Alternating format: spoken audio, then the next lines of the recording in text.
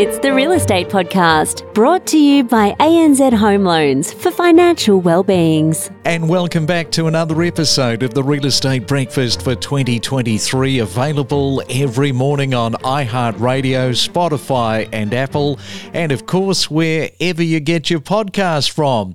Well, today, pretty important day, isn't it? Tuesday the 14th of February. It can only mean one thing, and don't forget, fellas, to get something for your loved one. It's always funny when you say that, because right now there are some men saying, "Whoa, I forgot." But by the time tonight rolls around, it will all sound like the grand plan. So enjoy your Valentine's Day for the 14th. And talking of grand plans, what are the cash rate policy expectations likely to be for 2023?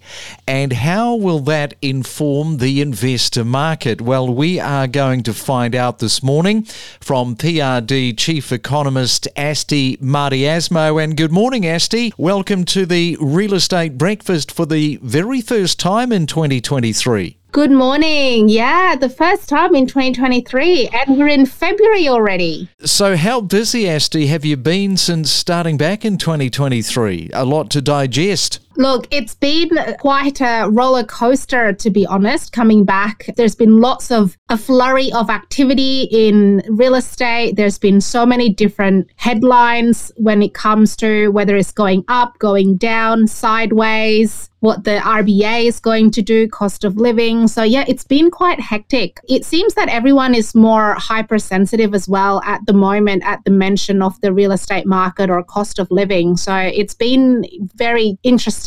It's your weekday real estate breakfast with news, interviews and predictions every morning on the Real Estate Podcast. And Asti will be back with us in just a moment. If you're celebrating your birthday, what a great day to be celebrating on Valentine's Day, the 14th of February.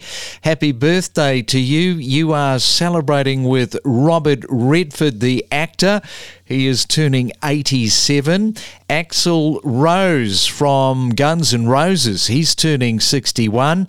And they couldn't be more different. Adele is celebrating her birthday as well, and she is turning 35 years young. We are just as addicted to property as you are. The Real Estate Podcast. It's the main centre forecast. And around the country we go on Valentine's Day to have a look at your weather. And in Sydney, expecting some showers with 25 degrees. Melbourne expecting a cloudy day but dry with 23. Brisbane, showers with a possible thunderstorm with 29. And in Perth today, it should be a mainly fine day. A little bit of cloud cover and a top today of 27 degrees. We feature market updates, interviews and trends. It's your real estate podcast for breakfast. And we are back with Asti Mariasmo. And you know, it's a week ago today, Asti, that we had that rate rise. Of course, people having to find more money to pay their mortgages. What do you think the cash rate policy expectations from the RBA are likely to be for the rest of 2023? Well, this is the thing, right? When it comes to the cash rate, the February Statement of Monetary Policy was released basically on Friday. What was that, 3 or 4 days ago? So the 10th of February was when they released the Statement of Monetary Policy. And it does provide us some clues as to the policy rate expectations. The cash rate hike that we saw last week was the 9th consecutive. And it actually broke the RBA's own record. The last time that they rose cash rate successively, it was 7 times back in 2009, 2010. So they've never actually done 9 times consecutive before. So it is quite historical for them itself and therefore for our economy. But if we look at the policy rate expectations as of the Statement of Monetary Policy, February 2023, there has been a slight change compared to November Statement of Policy in 2022. Beforehand, in November, the RBA estimated that rates is going to peak at about 4%. and it'll settle back down to just under 3% in 2024. Whereas now they've predicted that it'll go into a peak at about 4.1, 4.2, another 0.2 sort of increase from November, and settling to just above 3%. So a bit of an increase there from just under 4 to under 3 to just above 4 and above 3%. Okay, and critically, how are we going to see that translate into the real estate market? What does that look like long term? Look, there's two ways that you can look at this. You can look at it from the perspective of, purely house prices and what's that doing to the market.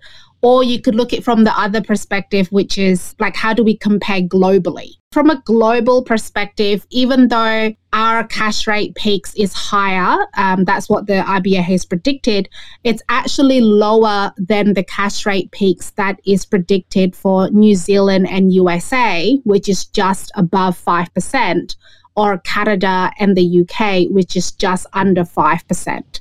So you're talking about 5% for other developed countries, whereas Australia is sitting at 4%. So if you look at it from that perspective, it gives you a bit of an idea that we might still see quite a lot of international investors coming into the market because our cash rate and therefore our interest rate with the banks and the loans and everything is still lower than their own banks or their own loans. So investment from overseas, I would say, will still be coming into Australia, especially because in a global market, when you compare Australian prices, even though it looks that it is high to us, that it's unaffordable to us, if you compare it to the UK, to Canada, to USA, we're actually still a more affordable market. So we should still see quite a lot of international investors coming into the country. That's an interesting takeaway, and there is, of course, all of this focus at the moment on the rental market. Lots of investors asking themselves, is now the right time to come back into the market? And with the markers that you look for along with the market trends, what do you think the answer for all of that is likely to be with regard to those investors? It is a very interesting question, Craig, because in 2022, towards the end of 2022, with the cash rate going up and mortgage payments going up and things like that, quite a few investors actually tapped out of the market because their investments became financially, not viable anymore. The month-to-month increases was not actually being covered by the rental agreement or the weekly rental income, because the weekly rental income would have been set 6 months or 12 months ago, because a rental is either a 6 months or a 12 months lease, whereas your mortgage payments, if you're on a variable, it's on a month-by-month basis that it changes. At the same time, now in 2023, the question is, well, if I'm an investor, seeing how the market is going and the recent decline in prices, if we look at the decline in prices, if you want to buy a house, there's definitely been some major declines in Greater Sydney, in Greater Melbourne, and also Greater Brisbane. Anywhere between that 10 to 20, 25%, you can expect there's been that softening in prices, depending on where you are and which capital city. And so that's made a lot of investors think, is it now time to go back into the market because of that?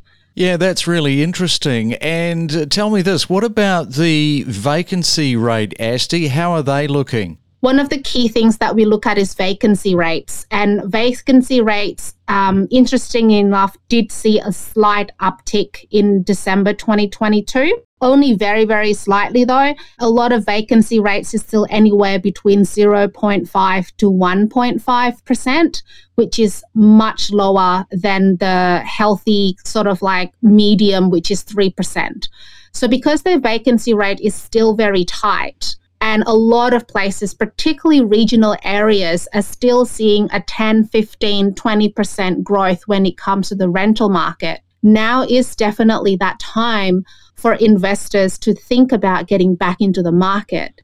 It's just a matter of figuring out which market that they want to get back into, and to do that calculation between what is the median rental growth versus the median sell price decline, and having a look at whether or not the vacancy rate is still low, anywhere between 0.5 to 1.5, which is a very tight vacancy rate, and doing that sort of research on a localized basis. Okay, and we know that the housing supply has been a big issue. It's affecting downstream so many other worrying aspects, and more needs to be done in this area for sure. So from an economist's point of view, what else do you think should be done? Look, housing supply has definitely been one of the biggest reason for the increase in prices that we saw in 2021 and 2022. No doubt about it. So demand literally eclipsed supply by triple in some places, double or quadruple in other places. So there's been a lot talk about creating more supply. I know that from a federal perspective, there's a Housing Supply Council.